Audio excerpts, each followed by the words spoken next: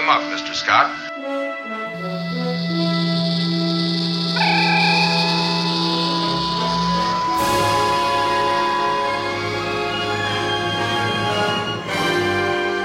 Permission to come aboard, sir. Welcome to Now Playing's Star Trek Retrospective Series. We here at Now Playing will be reviewing all of the previous installments of the Star Trek movie franchise, going at warp speed towards the new J.J. Abrams Star Trek movie coming to theaters May 8th, 2009. Bringing you the perspective of a Star Trek novice, a casual Star Trek movie fan, and a former hardcore Trekker, we will be providing spoiler-filled critiques of this long-running movie franchise. Clock. Transmit now. Today we're talking about Star Trek II, The Wrath of Khan, starring William Shatner, Leonard Nimoy, DeForest Kelley, and Ricardo Montalban, directed by Nicholas Meyer. This is Brock, co-host of Now Playing. I'm Stuart, and I'm still in L.A. This is Arnie. Are you turning into Kirk, Arnie? and should I do some character? Maybe I could be Spock. Damn it, Arnie, I'm a host, not a... Well, we have to podcast. You are not logical, sir. Okay, so it's just really kind of funny. Arnie went with Kirk, Stuart went with Spock, I went right to McCoy. That's freaky. Okay, Apparently we have our little roles. All right. Should we do row your boat? Maybe for 5 movies. Yeah. For me. All right, then. So I guess we should start off with a brief plot synopsis in case there are those people out there who haven't seen the movie. Arnie, would you like to grace us with a brief plot synopsis of The Wrath of Khan? Well, no, actually. I think I'm going to give you a brief plot synopsis of an episode of the original series called Space Seed, which aired in the first season. Please do, because if this is where Khan was introduced, it holds burning questions for me. Fantastic. In the first season of Star Trek, and I don't know why this episode out of all of them was picked, but it worked out, the Enterprise runs across a sleeper ship of inhabitants from the 1990s, the early 90s at that, Earth's last world war, the Eugenics War. They awaken one of the captives, and it turns out to be Khan Noonien Singh, who was ruler of Eurasia in the late 90s after the Eugenics Wars. He was a semi-benevolent dictator who promoted his society as being without war, but it was also without freedom. Upon being awakened in the 23rd century, he realized that humans still had not evolved, and he was their superior, being bred for genetic superiority, being very strong, very intelligent, and thus he tries to take over the Enterprise and turn their crew to be his servants so he could conquer the galaxy now instead of the world. However, Kirk defeats him, and rather than send him to jail, Kirk decides it would be better to leave him and his crew on the planet Ceti Alpha 5. Inspired by Khan's ship, which was named the Botany Bay, thinking how the Botany Bay was left in Australia, he leaves Khan and his people on Ceti Alpha 5 along with a traitorous crew member, Marla McGivers, a historian on board the Enterprise who fell in love with Khan while he was there. And so, playing kind of God, Kirk left Khan and his people on Ceti Alpha 5, dropped all charges against Khan, and led him there to start a new society. Interesting. Where is the traitorous crew member in the new movie? I believe she is the dead wife Khan refers to. Oh, right. Now, so Khan takes this to be exile as opposed to a granting of a world to rule. Correct, because Ceti Alpha 5 wasn't exactly a paradise, and he quotes Milton when he's given the planet that it's better to rule in hell than to serve in heaven. Although I believe it was actually, it sounded like it was kind of nice, and then something interplanetary happened that... Ceti Alpha 6 exploded, and Ceti Alpha 5 quickly went from a habitable but not great planet to hell. I hate when that happens. A planet blows up. That sucks. Yeah, totally. Can someone tell me, please, why the planet blew up? Well, there was a Death Star that just happened to be going by, and... Ah, yes, of course. Now, the plot summary for this movie, picking up where Space Seed left off, but we are 15 years later. And so that puts us about 10 years after the first movie, which I find very interesting that they decided to actually age the cast now. So we're really 15 years from when the series aired, and the cast is their original age versus Star Trek 1 when they were all supposed to be the same age approximately that they were in the series.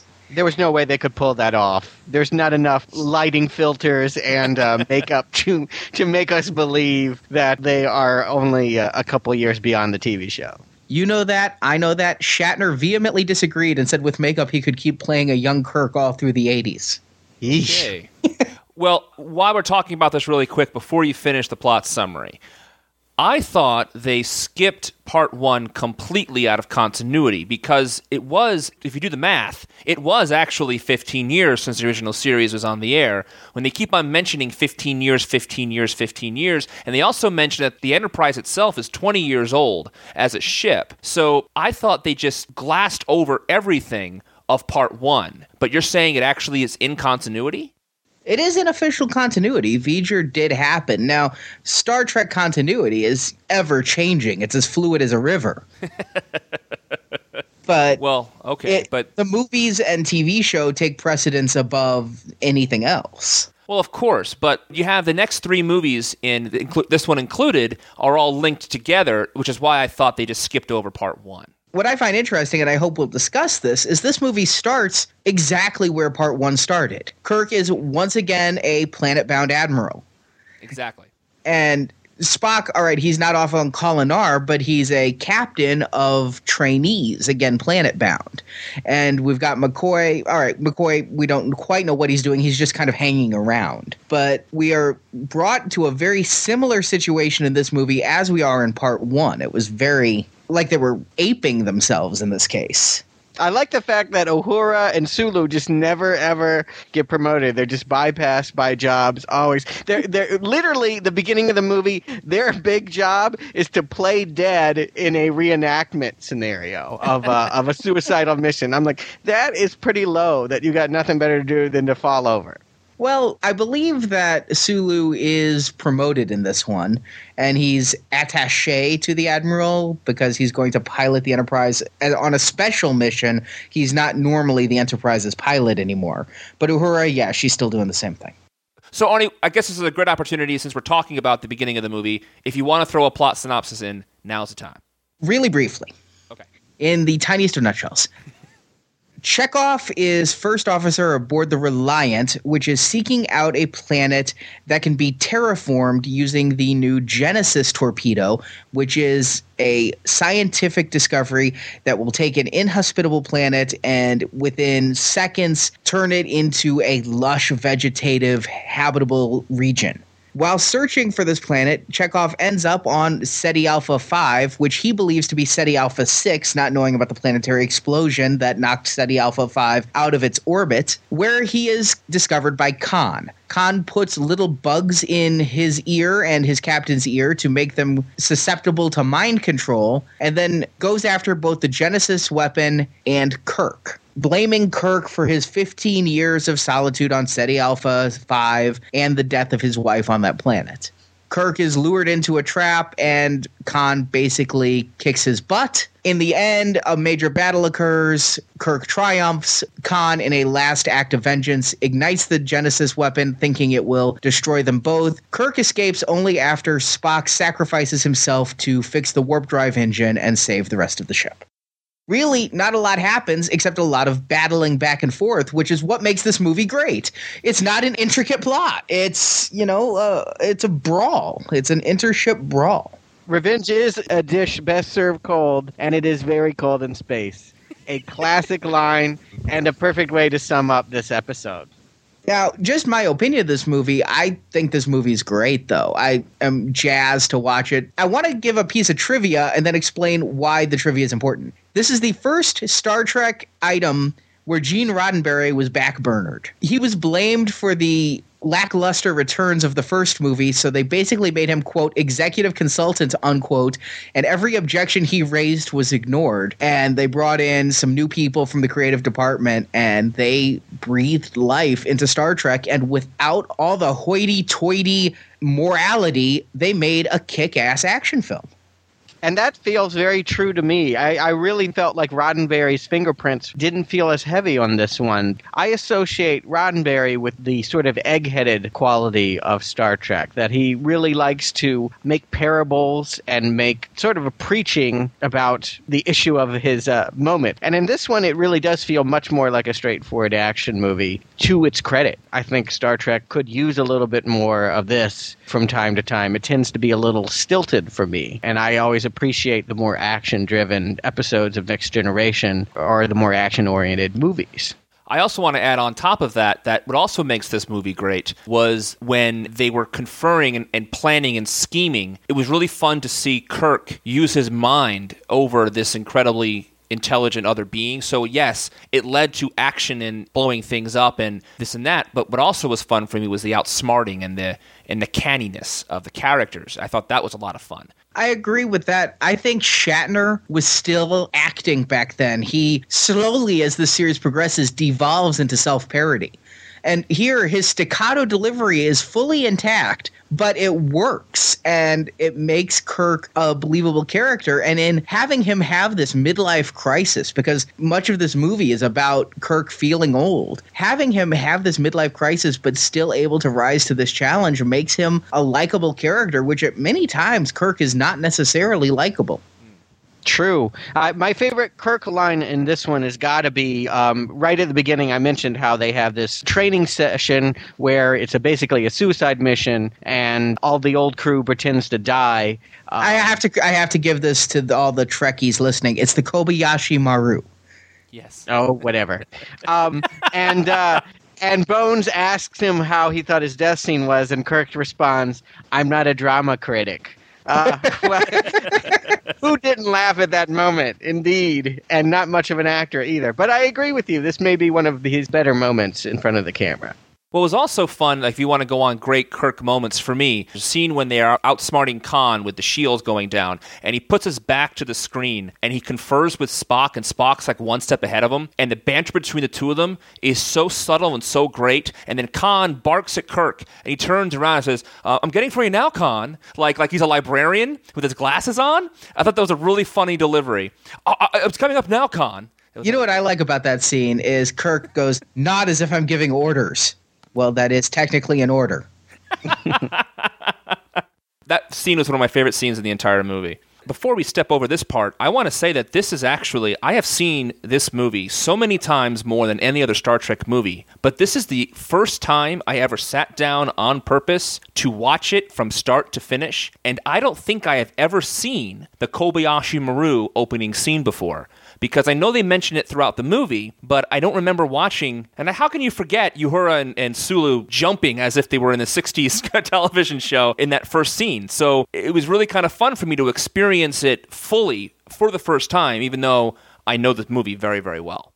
Not only that, but it's kind of important thematically. They start out right away talking about what a captain does when they have to face death. And truly, that's bringing you right to the climax. I don't want to go into it right now, but Arnie's already spoiled it. Spock dies. And this is sort of a great way of setting up how to talk about how Kirk deals with death, because there is a subplot, or it runs throughout the story. Well, how did Kirk handle this test? It's inferred for a long time that he found a solution that no one else had ever done before. And the solution was he cheated.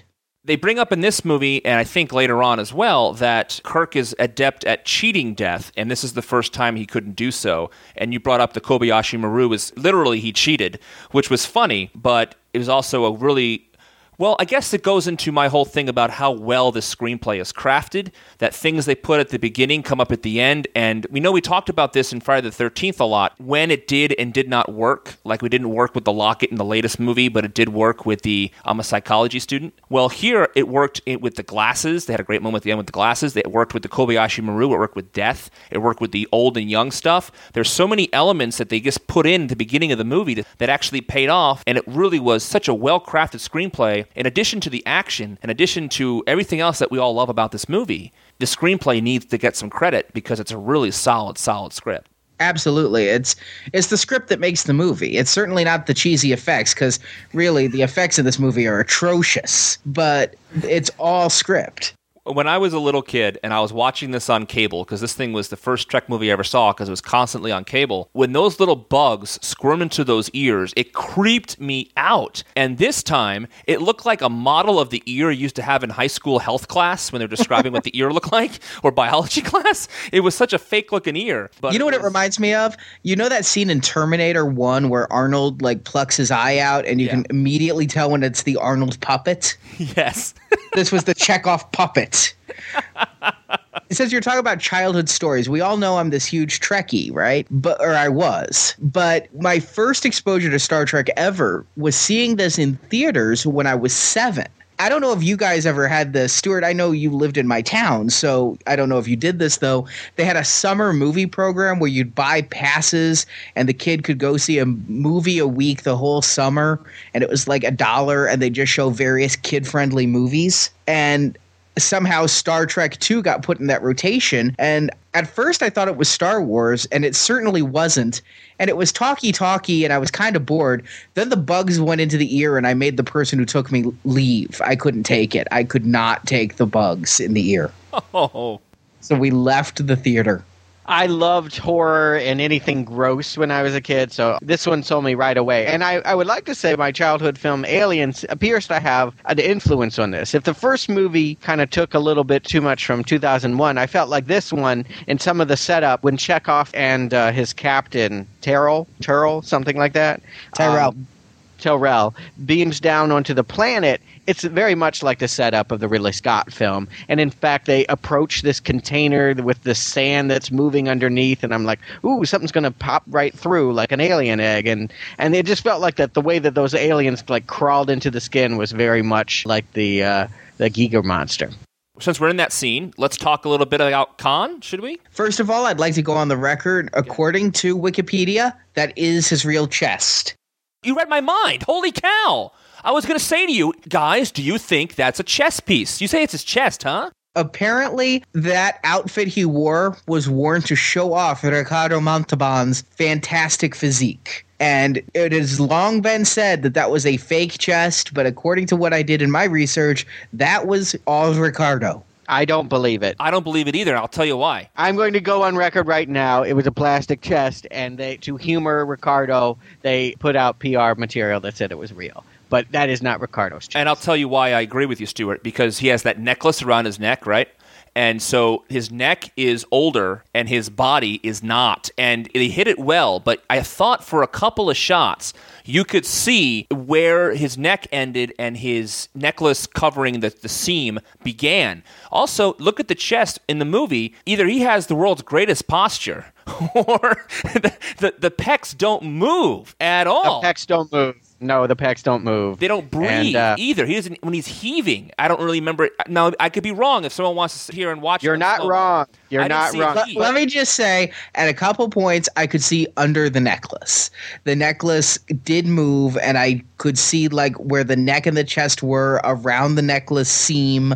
And I was looking. I swear I was looking. I could not find a fault. I kept thinking the necklace is hiding the seam. I looked, and there's a couple places where you can see around the necklace, and I didn't see a seam.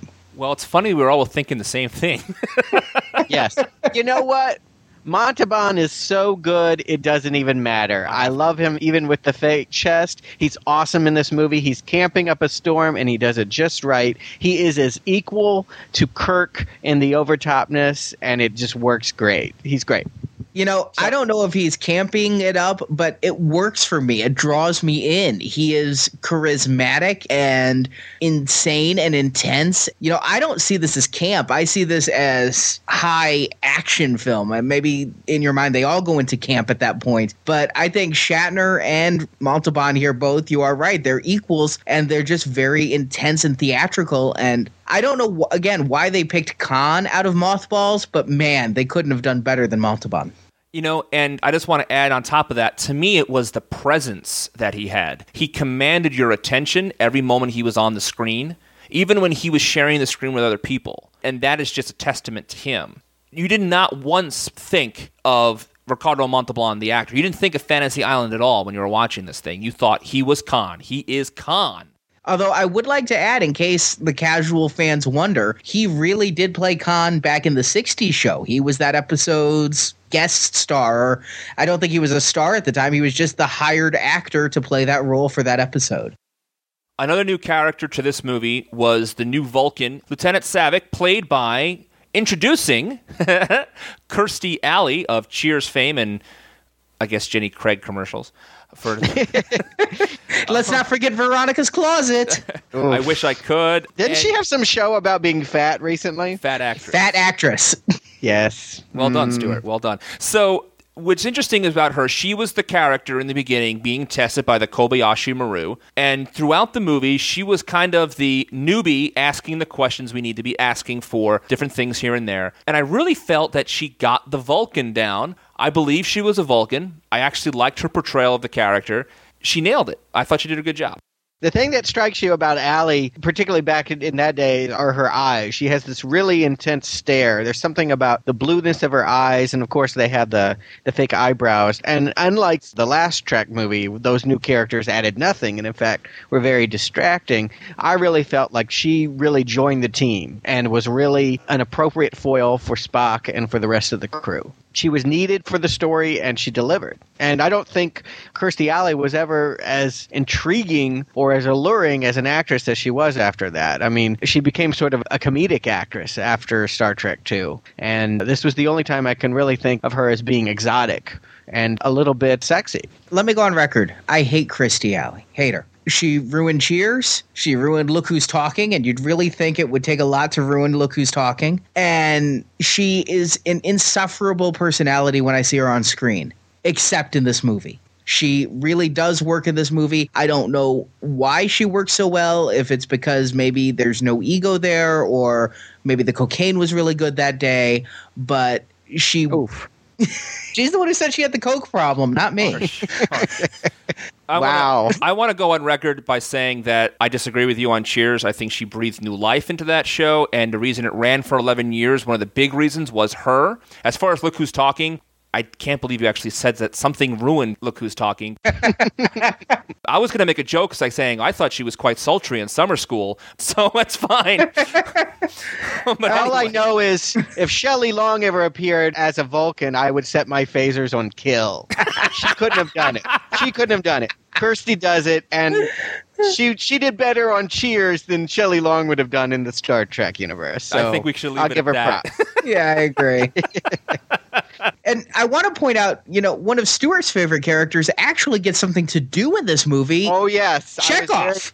I was very proud to see that they finally gave one of those supporting characters something cool to do. Unfortunately, he's taken advantage of it. And is it a running joke that Chekhov always gets hurt? Because I always feel like Chekhov is in pain. Yeah. Well, according to Walter Koenig, it is. I didn't notice it until he called Star Trek II Chekhov Screams Again.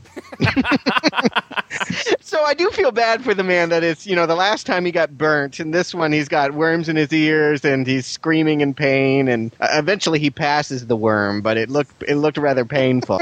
But at least, he's on a different crew, and he has a little bit of element of danger to him, and yeah, it was cool to see him hold up a phaser and do something pretty badass. Mr. Trek Guru, why is Chekhov not with the Enterprise and with this other crew? It's been 15 years. You expect them all just to not get promoted? You said it was 10 years since the crew was in the first movie. Okay, it's been 10 years. But the crew was disbanded from the Enterprise, so they all were grounded after that last mission. After they all got back on the ship to go explore V'Ger, they all got... Actually, no. They had a whole bunch of missions after V'Ger. Oh. When Kirk took the Enterprise and went off, and I guess Starfleet was okay with it that time. See, there's a giant missing link between that movie and this movie. In the beginning of this movie, having the whole conversation about you should never have accepted promotion, all that kind of stuff, and getting the band back together, as you put it, Arnie, last episode of Now Playing, it seemed like they're completely disregarding the first movie, and there's not one link in this movie to that movie. Why would they do that again? It doesn't make any sense. It's like they did it this time, only better. It's kind of like the Evil Dead 2 when they repeat the first movie in the first half of the second movie. I agree. However, I defy your statement that there is nothing of part one in this movie, because some of the shots of part two are taken right out of part one. Did you not notice this?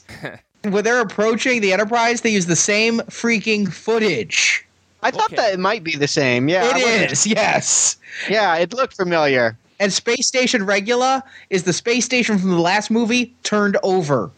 I think we recommended that everyone skip the first movie. That is like taking like the best part of the last movie and just, we'll go from here. I mean, I don't have a problem with it not having continuity with the last movie because I don't want to remember the last movie. I agree. Yeah. Do you really want to have a whole bunch of extraneous scenes of them talking around? Last time we were all together, remember V'ger?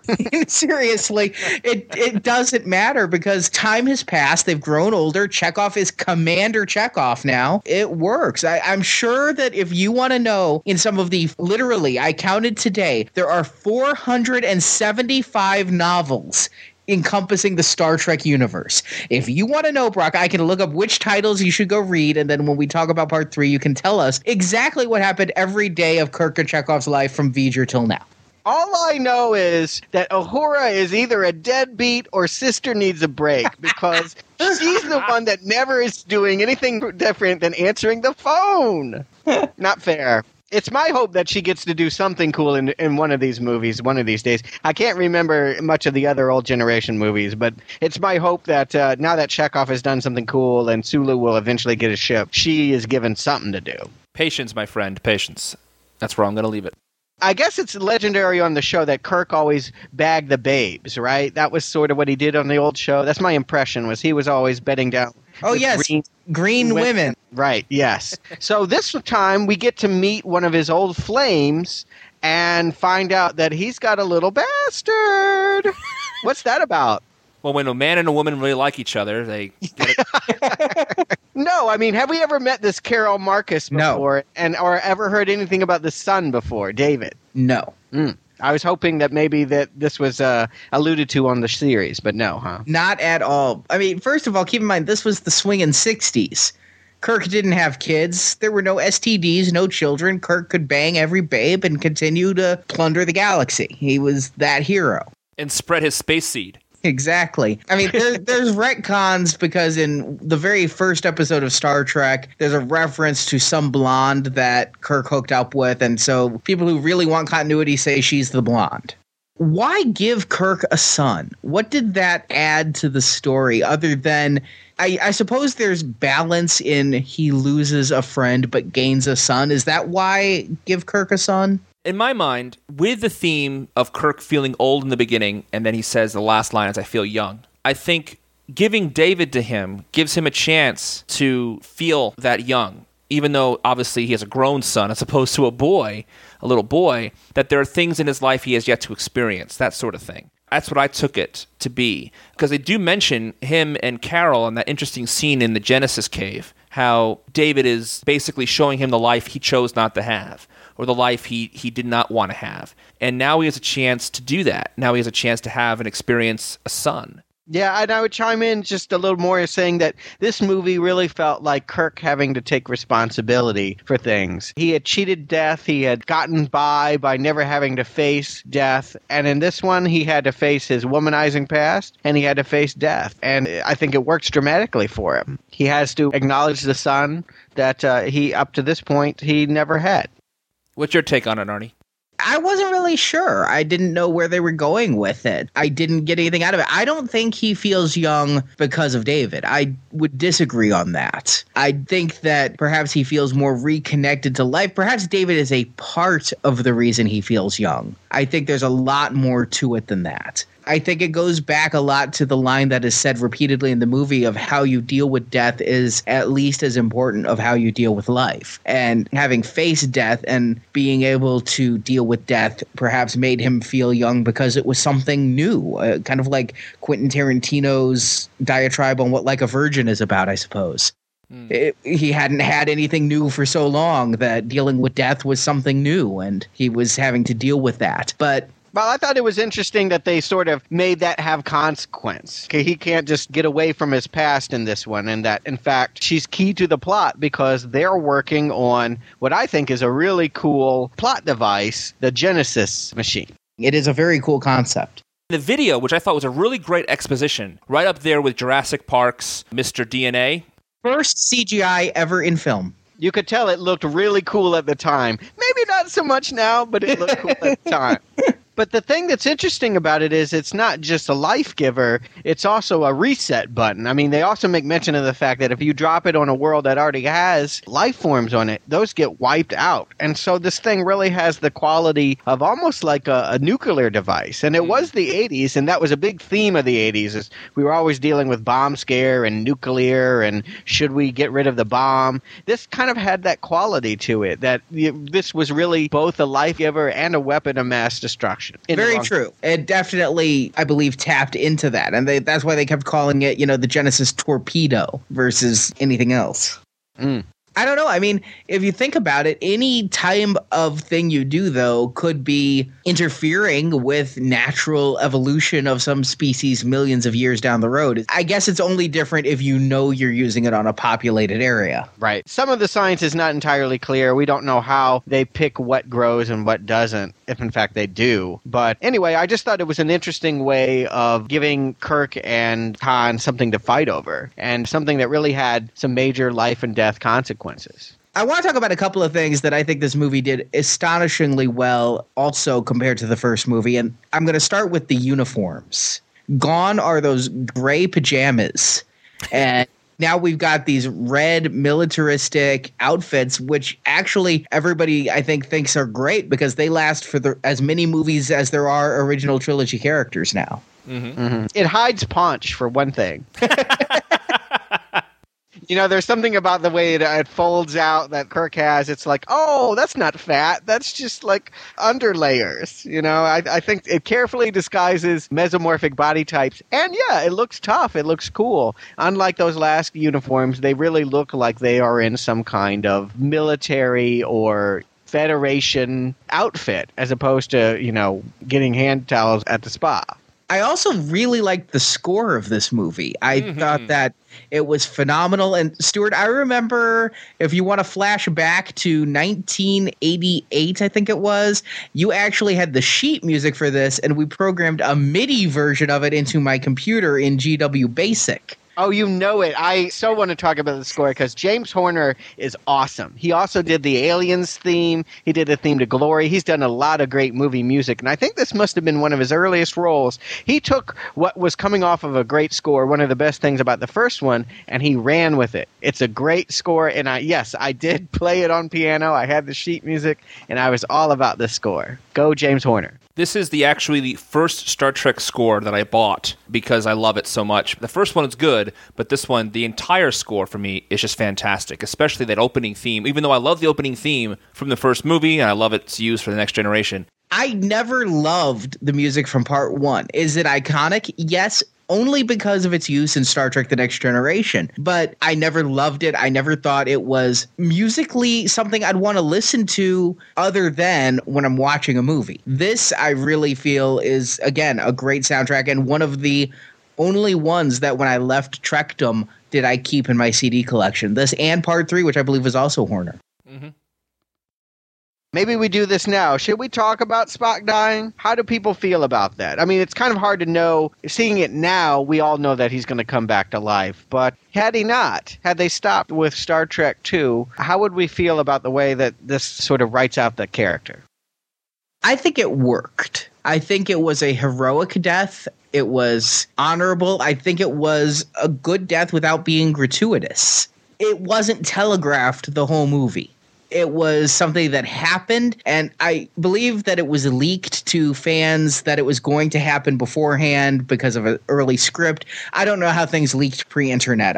Starlog magazine, Arnie. I actually had those issues. I was a big Doctor Who fan, and we bought Starlog often, my brother and I remember there being a big debate about should Spock live or die, kind of like Who Shot JR, which was, a Dallas controversy at the time. It was a really, and of course, what fan is going to say, yeah, he should die? No, it was an outrage in the community that they were going to kill Spock. Well, the death during the Kobayashi Maru was actually there to fake out audiences, to get the death over with so that they'd forget about it when the actual death came. But Good call. I think that it's actually very well done. And let me tell you something. I saw this movie, other than that time I walked out of theaters, the first time I saw this movie to watch it was in '88, and I'd already seen Part 4, so I knew Spock came back to life. But that scene was so moving and touching with him and Kirk that I wept. The 13-year-old me wept. And the way it was handled was brilliant, with Scotty and McCoy first, and then Kirk. And the acting in that scene is phenomenal when you have Scotty and McCoy holding back Kirk, who just wants to go in there and save his friend. Unbelievable. And look at the intensity of Scotty's face. And he also has another great moment when his nephew passes away earlier in the movie. He has that amazing intensity. You really felt the actors were really seeing their friend die, and you don't get to see that kind of acting in a lot of Star Trek movies. It's more lighter fare, and they really played the scene for all it's worth, and you really got to see the acting chops of these four actors. My only beef with Scotty's scene with his nephew is it's very weird that he brings the corpse up to the bridge rather than brings him to the medic lab. But it's even worse in the original theatrical cut. We all watched the director's cut, and that had some scenes that were only seen on the ABC television broadcast. It was cut out of the actual theatrical print that it was his nephew, so that made it even weirder. Oh, really? Yeah, really. Oh, that would make no sense why you would carry that. Did they have the scene in the med lab later on when? Yep. What? Yeah, I know. It just became random staff member, and you had to read the book to know it was his nephew.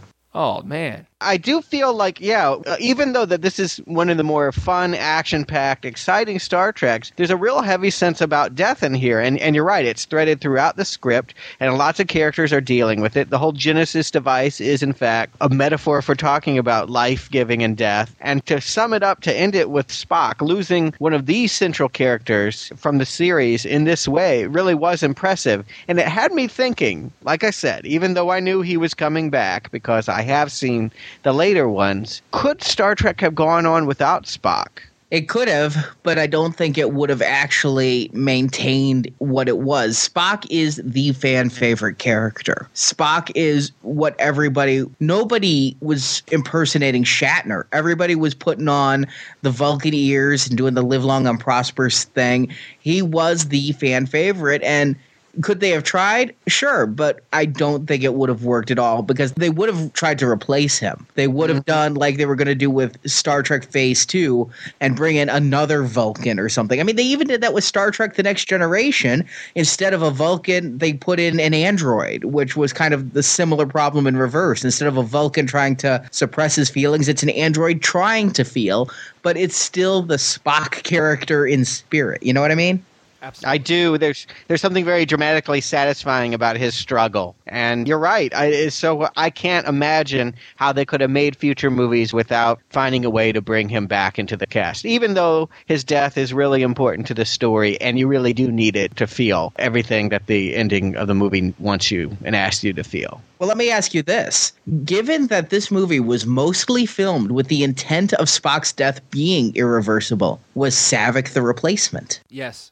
I was going to say that. I was going to suggest that to the table. I think you're absolutely right. I think they brought an extra Vulcan in for that very reason. You don't think that they knew? I mean, come on. The whole They didn't. remember thing where he Was added later. Oh. When added later? After screenings? At the end of filming, there were some rewrites because Nimoy said, on the other hand, maybe I'm not as done as I thought I was when I signed that contract. But in the end, all of the scenes with the remember were done without the director's approval. Oh. Either at the tail end of shooting or after shooting had completed. The scene of his torpedo landing was done completely after the fact, after all principal photography had been done. All I have to say is it's ironic then that Spock is the one that comes back and Kirstie Alley isn't. But, That's a conversation for next time. Yep. I want to bring up, as I did last time, the constant references in Star Trek to what I call modern-day stuff in that 19th century and 20th century whatevers. And it actually works much better. For example, Kirk is a collector of antiques, and with the themes of old and young and all that kind of stuff dying and whatnot, it totally works here that McCoy gives him the old-fashioned glasses, which happen to be the exact prescription Kirk needs, but that's okay. You have the old guns on the wall. You have all these antiques in his home. It totally works in this sense. Of all the books in the universe that Khan is stranded with, it's Moby Dick. I thought there was Shakespeare. Paradise Lost. Yeah, Milton. All I know is I think it's funny that he would be so influenced by Moby Dick and really sees that this plot is about him ensnaring Kirk and finally getting Kirk. Well, anyone that has a passing knowledge of Moby Dick knows that Ahab never got the whale, and maybe you want to pattern yourself after somebody that was actually successful. Spoiler alert for Moby Dick there. I'm sorry. Yeah, well, yeah. But you're absolutely right, Stuart, because Khan's obsession with getting Kirk, even when his first mate warns him over and over again throughout the movie how he doesn't have to do this, how we have a spaceship, we can find someplace else to be, or his first mate is the voice of reason, but this man is obsessed with catching that whale. You're absolutely right. The parallels are all over this movie, and that's obviously Khan's downfall. He was so close to finishing that book when Chekhov showed up. 15 years he'd had that staring at him. Yeah, genetically perfect, but reading skills, not so good. Well, they just got a new Genesis video game system. See what I did there? Yeah, I did. It's cute. And the last thing I want to mention is I really like the Nebula scene. For all the action in this movie, what was really great about the Nebula scene is it was kind of a slow burn, kind of a tense situation. It was kind of a cat and mouse. And it was really fun to see who was going to get the upper hand and how. And so when they finally blast Khan's ship out of the sky, it really was fulfilling. It was really earned. It was really like, yes! The whole sequence was just so... It took its time, but it didn't feel like it was dragging. You know what it reminds me of? Any submarine movie ever. Yes, exactly. Perfect analogy, Arnie. Perfect analogy. But that doesn't make it bad, mind you. No. I love Hunt for Red October and Crimson Tide and all of them. I also think it works for the type of ship the Enterprise is. I mean, it must be so tempting to take the Enterprise and have it start doing these dives and things like Star Wars, but that's not what the Enterprise is. The Enterprise houses 800 people. This thing is a boat. And to have it fight in this way, it makes it suspenseful and it makes it action-packed, but it's not, going to be doing a trench run anytime soon. So, Arnie, Stuart, do you recommend Star Trek II, The Wrath of Khan? Stuart. I'm happy to say that this is probably the best movie I've ever reviewed for Now Playing, and it was a lot of fun. Had a great time. Arnie. I want to unequivocally state that I recommend this movie to everyone. You don't need anything going in, even though it's a part 2. You can come in completely blank going, I've never heard of Star Trek, and enjoy this movie. You can come in as a huge Star Trek fan and enjoy this movie. If you enjoy good movies, this is a good movie, and I recommend it unequivocally to everyone.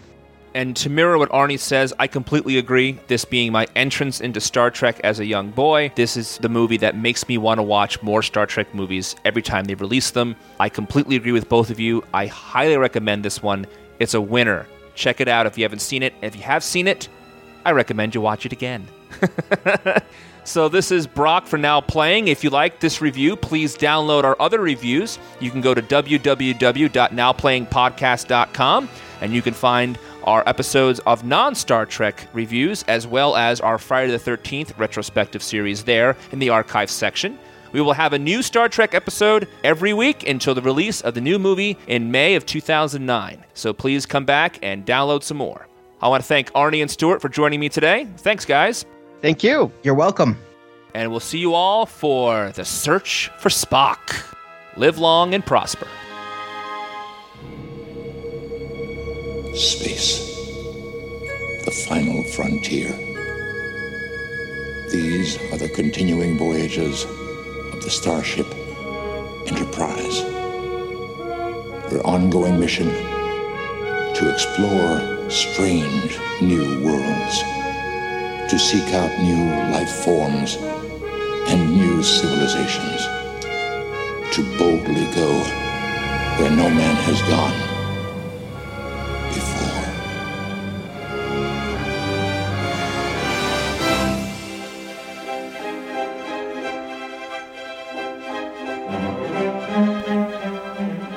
Thank you for joining us for this installment of Now Playing's Look Back at all of the films in the Star Trek series.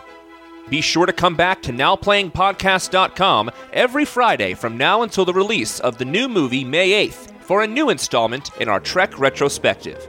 Star Trek, and all the Star Trek universe contains is copyright and trademark Paramount Pictures. All rights reserved. Now Playing is not affiliated with Paramount Pictures.